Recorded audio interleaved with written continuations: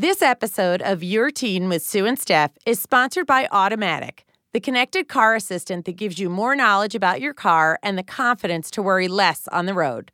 Visit automatic.com and enter the code TEENDRIVER, one word, all in caps, for a $10 discount.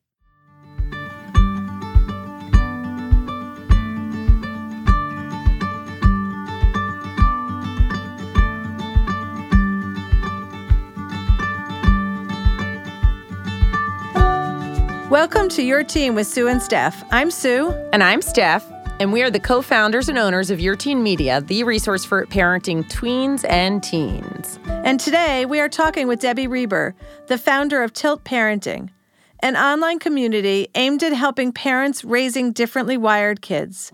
But before we talk to Debbie, we're going to chat for a little bit. And I don't know if you remember this, but a few weeks ago as we were leaving here, we were merging onto the highway.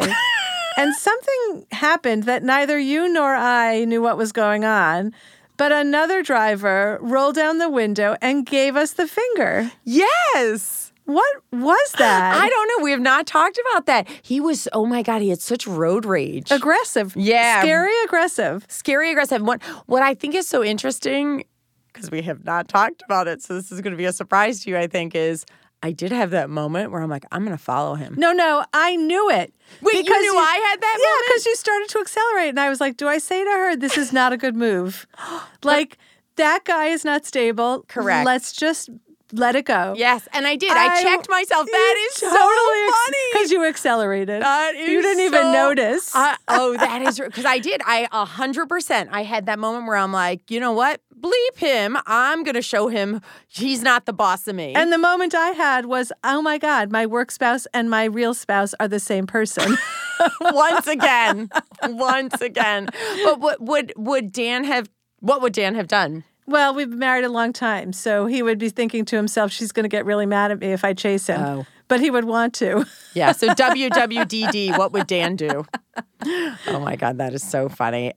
So today we are going to be talking about kids that are differently wired. And I was thinking about, I have 3 kids, as you avid listeners know.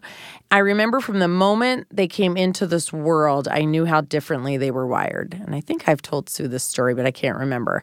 Zach came into the world loud, crying, yelling, doing his thing, lots of body movements, and I thought that was typical.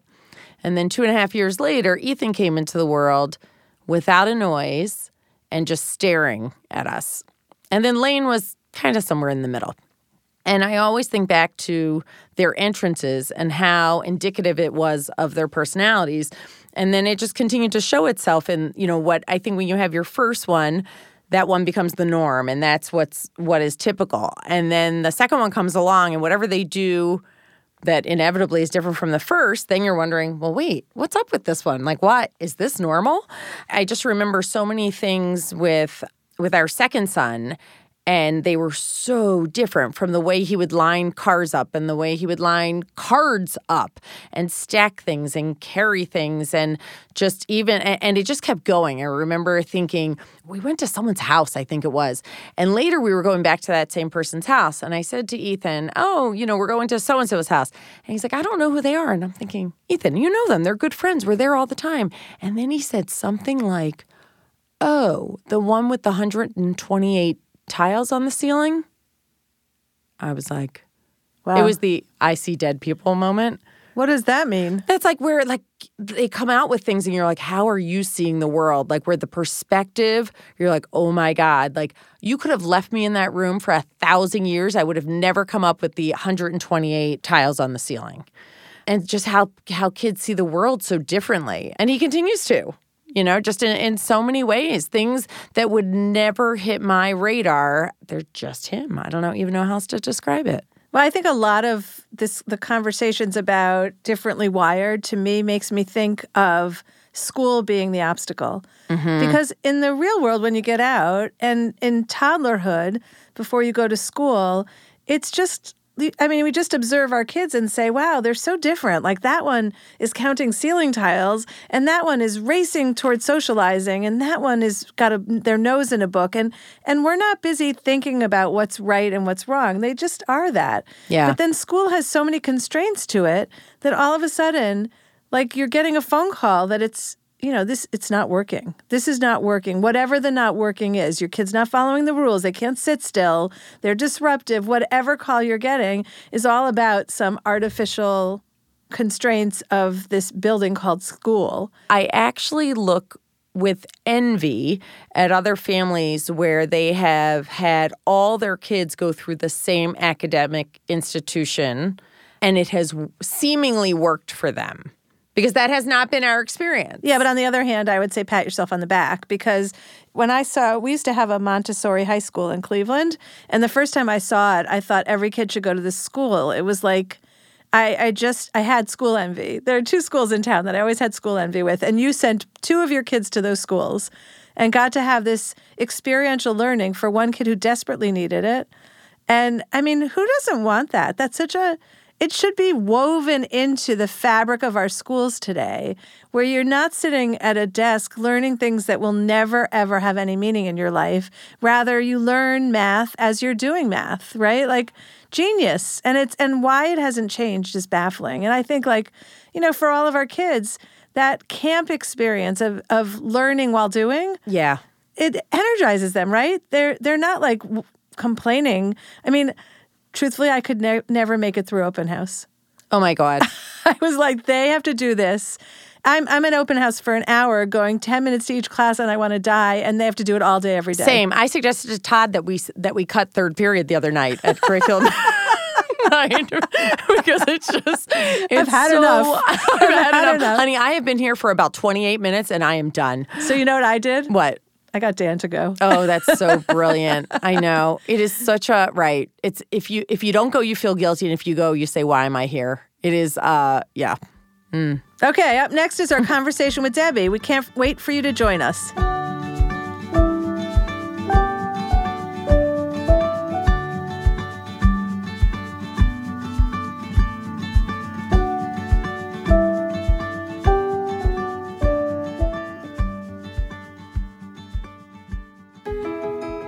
Okay, Sue, so you've taught 5 kids how to drive. What worried you the most? What worried me the most was that the day before they had their license, I was a wreck driving with them. And then the next day they have their license, and they literally look at me and say, Mom, I got it. And what they mean by that is that the state has proclaimed me a safe driver. But I don't have that feeling at all. So they get in their car and they drive off, and my primitive mom reaction says to them, call me when you get there. In some, what does that mean and why does it protect them? But I need it. So let me guess, one of them forgets to text? Of course. Okay, so what do you do then? You go to our sponsor, Automatic, which offers a connected car assistant, which I love. The whole setup was so easy. You download the app, plug this really small device into your kid's car, and you're up and running. So I can check for that kid that, of course, forgot to text me and make sure they actually arrived where they said they were going. It's amazing. You don't have to nag your kid. You can totally control it on your own. You can just look at your app and see that they arrived where they said they were going. But for me, the thing I love most about Automatic is that you get roadside assistance. That's always been a huge worry of mine. It's such a no-brainer, and you too can have this peace of mind. Visit automatic.com and order yours today. The connected car assistant that gives you more knowledge about your car and the confidence to worry less on the road. Visit automatic.com and enter the code TEENDRIVER, one word, all in caps, for a $10 discount.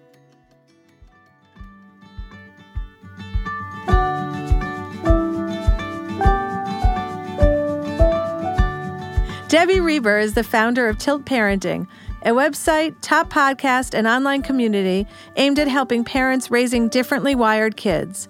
Tilt is founded on the premise that being differently wired isn't a deficit, it's a difference. Tilt's mission is to change the way difference is perceived and experienced in the world so these exceptional kids can thrive in their schools and in their families and in their lives. Thanks for being here, Debbie. Thank you so much for having me. What brought you to start Tilt? Well, I started Tilt because I discovered pretty early on when my son Asher was maybe 3 or 4 that he was moving through the world in an atypical way, that he wasn't kind of on the same path as a lot of my friends' kids were. So over time, we discovered that he is what I call differently wired, which means he's neurologically atypical. He's gifted. He has ADHD. He has some sensory issues. And going through the journey of raising a kid who doesn't necessarily fit inside the box was really challenging because it was hard to access information and resources, and I felt very alone. So I started Tilt Parenting really to support other parents like me, and there are a lot of us out there, but so that we could know that we're everywhere and that our kids are actually just fine as they are, and to provide inspiration to those parents. Well, I know you've done that, so thank you from all of us. And I wanted to just ask you, back when you started noticing when he was 3 or 4, how did that feel at that time? What was your reaction to noticing that something was different? It was really overwhelming because, first of all, it was hard to even know if there was truly something going on or not because with a lot of these kids, and as was the case with my son, the differences are really invisible. So we'd get conflicting messages from pediatricians and teachers. And so part of the time, my husband and I felt like we were being, stressed out helicopter parents who were looking for problems. And then half the time we're like, no, this is definitely more intense and harder than what we're seeing our friends experience. So there was a little bit of feeling just like we were going crazy a little bit almost, because we just weren't sure what was going on and we didn't know where to turn for more information. So it was pretty overwhelming and tough. Can you remember the range of feedback you were getting from different professionals? Well, I remember taking him for, just a wellness checkup with our pediatrician when he was maybe 4. And it happened to be a day that Asher was being really precocious and chatty, and he just delighted our pediatrician. He's like, wow, what a fascinating, cool kid. And I was like, yes, and, there's a really intense and challenging too, but he didn't see that. So he would just say, this all falls within the range of, of typical developing behavior for this age. But then in a preschool setting, we'd get feedback like, your child is really struggling with really big emotional reactions to things that shouldn't upset someone this much. And so, there was a lot of feedback about just the level of intensity or anger or frustration, and that it wasn't being expressed in what would be considered an appropriate way. So you end up with a diagnosis, and that's because you had a gut feeling and you're getting this feedback from school and you persist. How do you take that and weave it into a story that loses the devastation and moves into this beautiful acceptance? Well, I think, what I've come to realize about diagnoses is they're really just information. I think I used to look at it as kind of the answer. Once we had a label or a diagnosis, then we could get to quote unquote fixing what was going on. And, I had to kind of realize over time that actually, first of all, this is just insight into my child's strengths and some relative challenges. And so how do I more play on his strengths and better understand who he is rather than try to get him to kind of fit into this image that I had for what my child would be like. So that was a process that took years. It wasn't like flipping a switch. It was definitely, it took time to kind of come to terms with realizing, okay, there's nothing broken here. Actually, my child is incredible and as he is, and this is who he is in the world. So how can I meet him where he is and support him so that he can truly thrive? In the classroom setting, which I know you eventually have been homeschooling him, I think, right? Mm-hmm. Yeah. Okay, so in the classroom setting, when there's a very large reaction to something that seems not to be similar to the other kids his age, how would you explain to a teacher what the best way was to interact with him?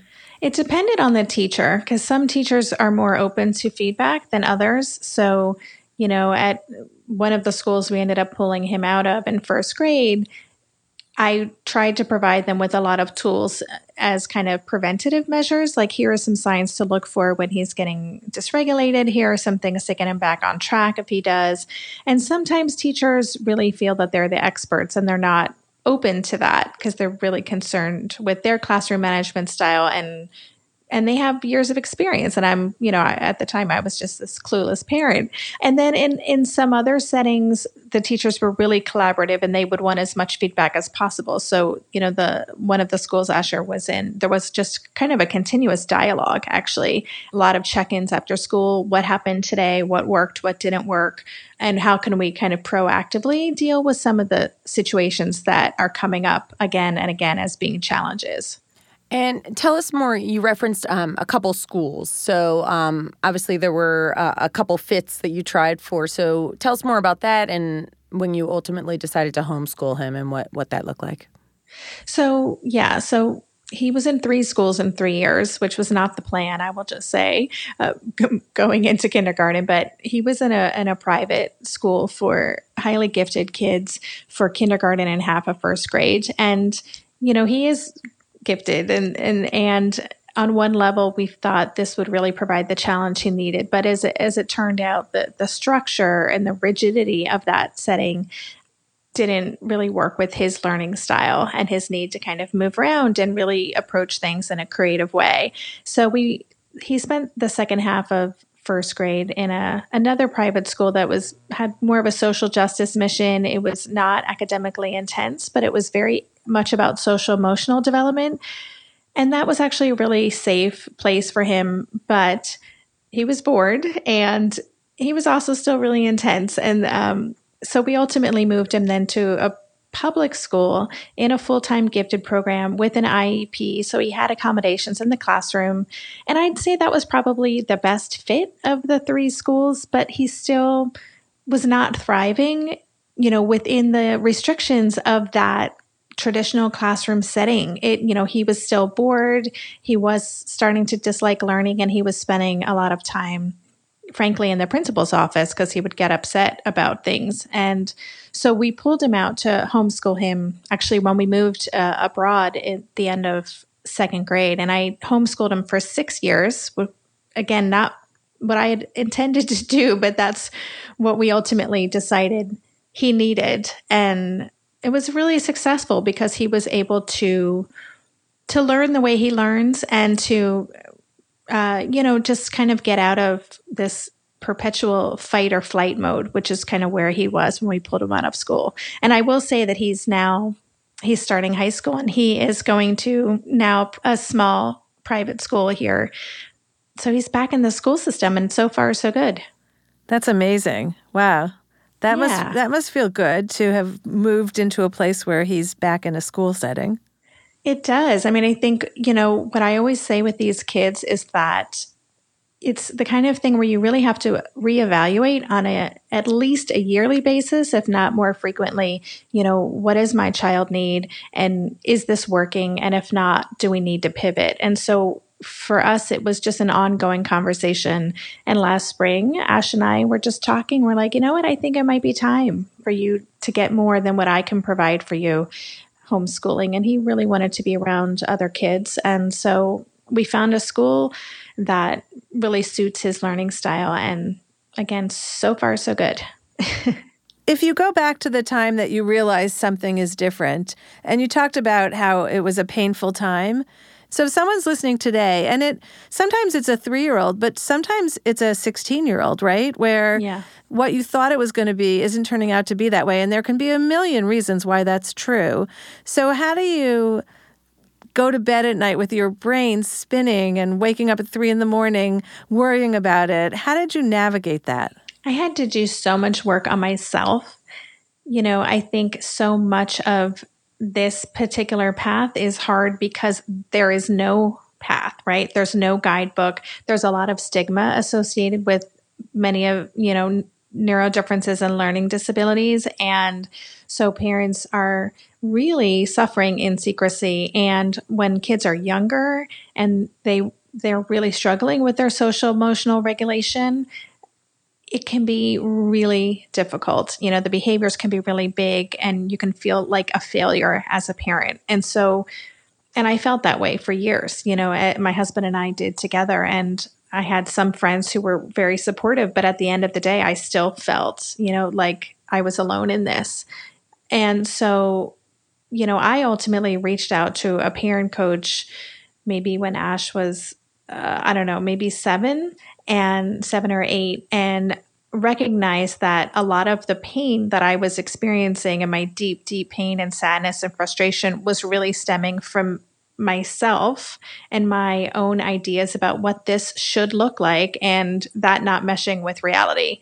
And so I've spent years really kind of exploring, what am I making this mean about me? Where is this pain really rooted from? And how can I work on that so that I can really respect who my child is as an individual and not put my baggage on him, and really show up for him in a genuine way. So that's what I try to share to my community at Tilt Parenting, is to support parents in that journey. And it doesn't happen overnight. I'm still doing the work. It's something I have to consciously show up to do every day. Well, I think it's kind of interesting because you've had to do something that you were pushed toward because of Asher.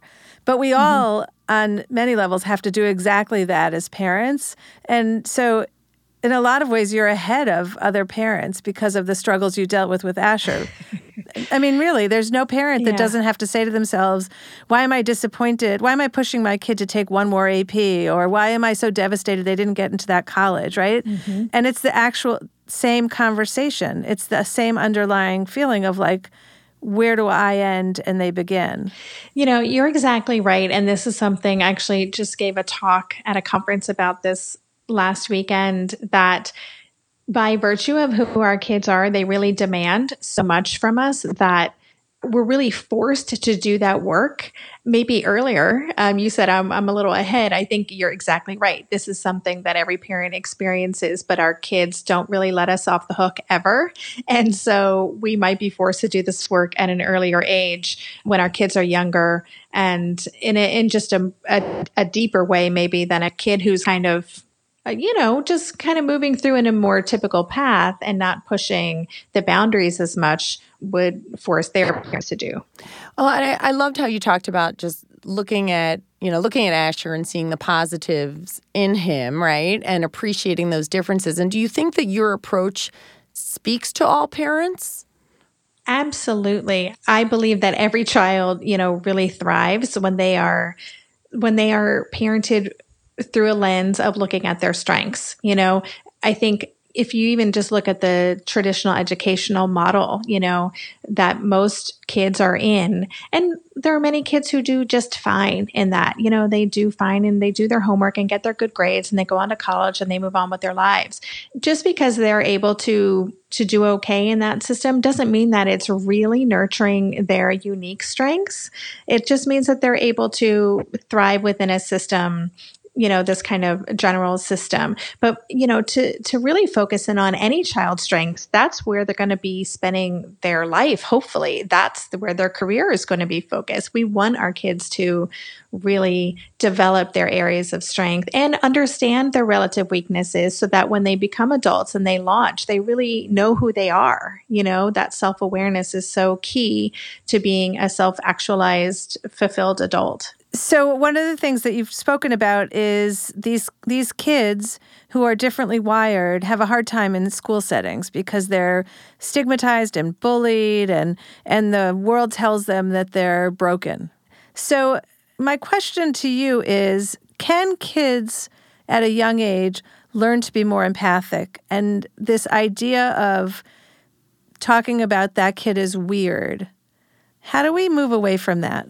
Oh, I love that question. I think you're the first person who's ever asked me that question, but it's something I think a lot about. And, I really love the idea of figuring out how to connect with kids at a pretty young age, when they're in preschool, and having really open conversations about neurodivergence, about different ways of being, because we know that young kids recognize difference, but they don't assign, value to it. They don't think this is good, this is bad. They're just like, oh, that's interesting. That's kind of different.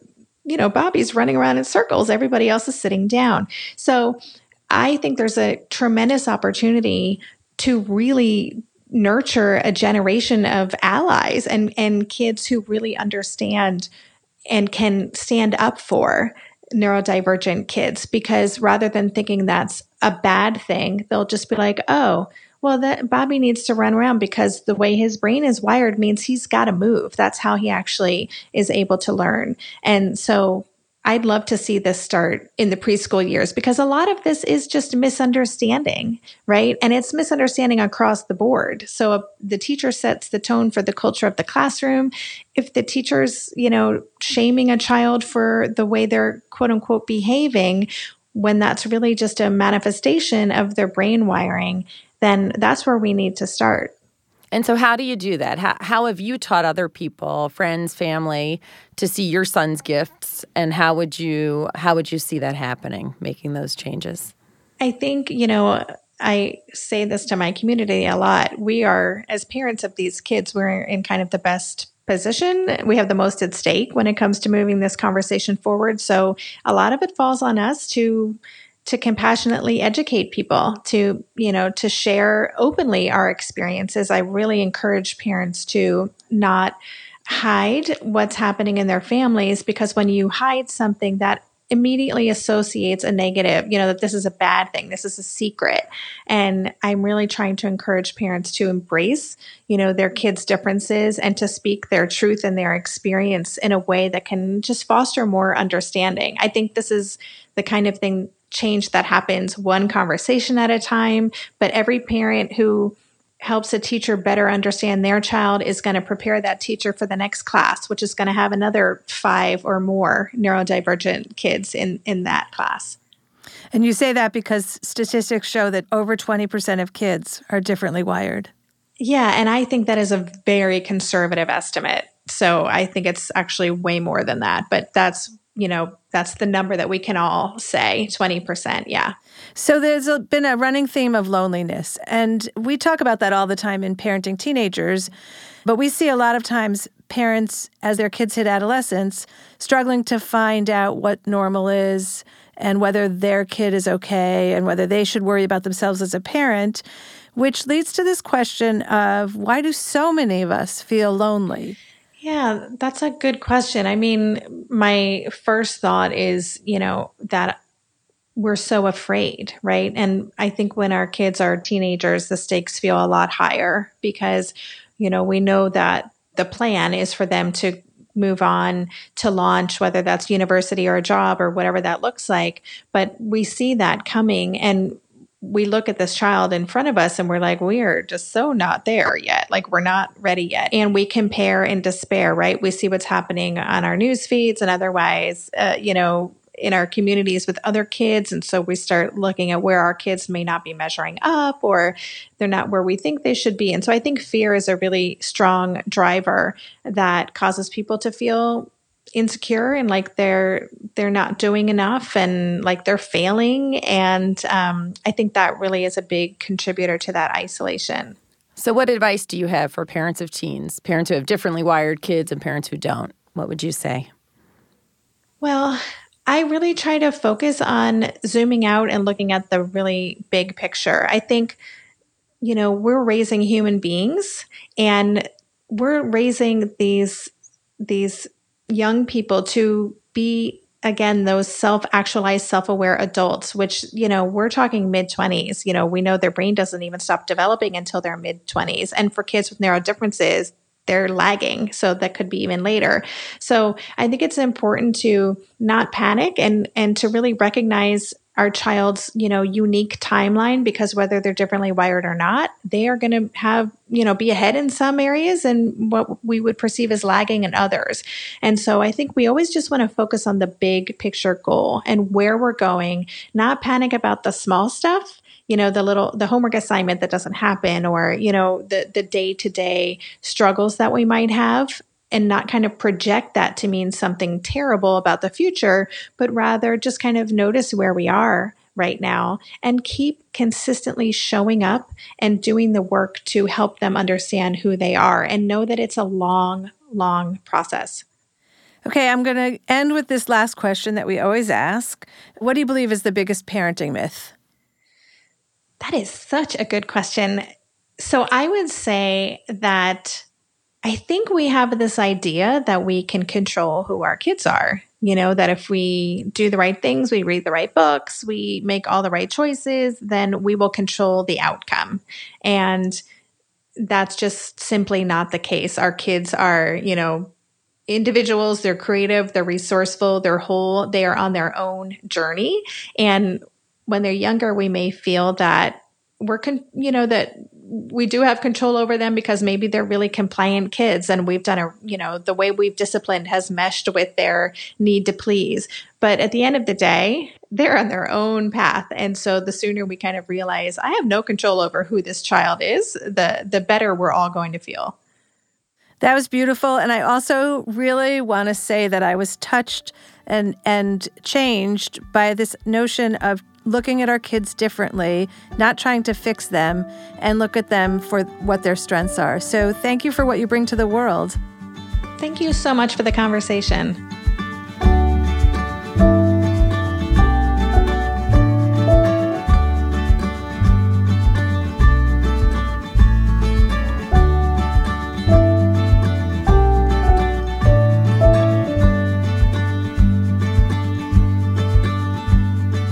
Thanks for joining us for Your Teen with Sue and Steph.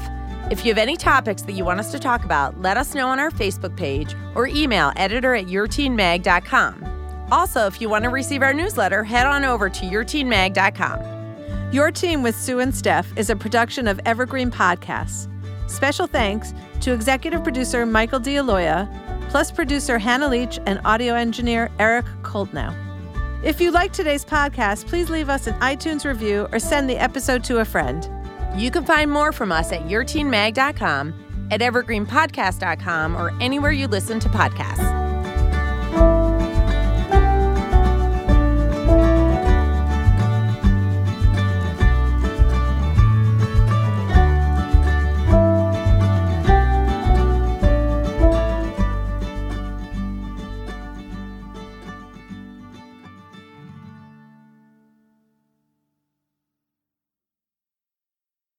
Don't you know that you're a grown-up? I'm a grown-up. Me too. Yep, me too. But these days being a grown-up can really suck. Luckily, we're grown-ups who grew up in the coolest generation. We had video arcades. And also some of the best TV and movies ever made. We lived the origin of awesome consumer electronics. The list goes on and on. Yep, Generation X. Exactly. And we're Gen X grown-up. Every week, the Gen X Grown Up podcast explores media, tech, toys, games, and more from both yesterday and today. Through the eyes of Generation Xers who absolutely love that stuff. You can find us on iTunes or wherever you get your podcasts. Or find us on our website, genxgrownup.com. Life sucks as a grown-up. All right, you think that was good enough? I hope so, man. I'm tired. Who listens to a promo on a podcast and then goes and listens to a different podcast? Right. I've never done it. No. Right.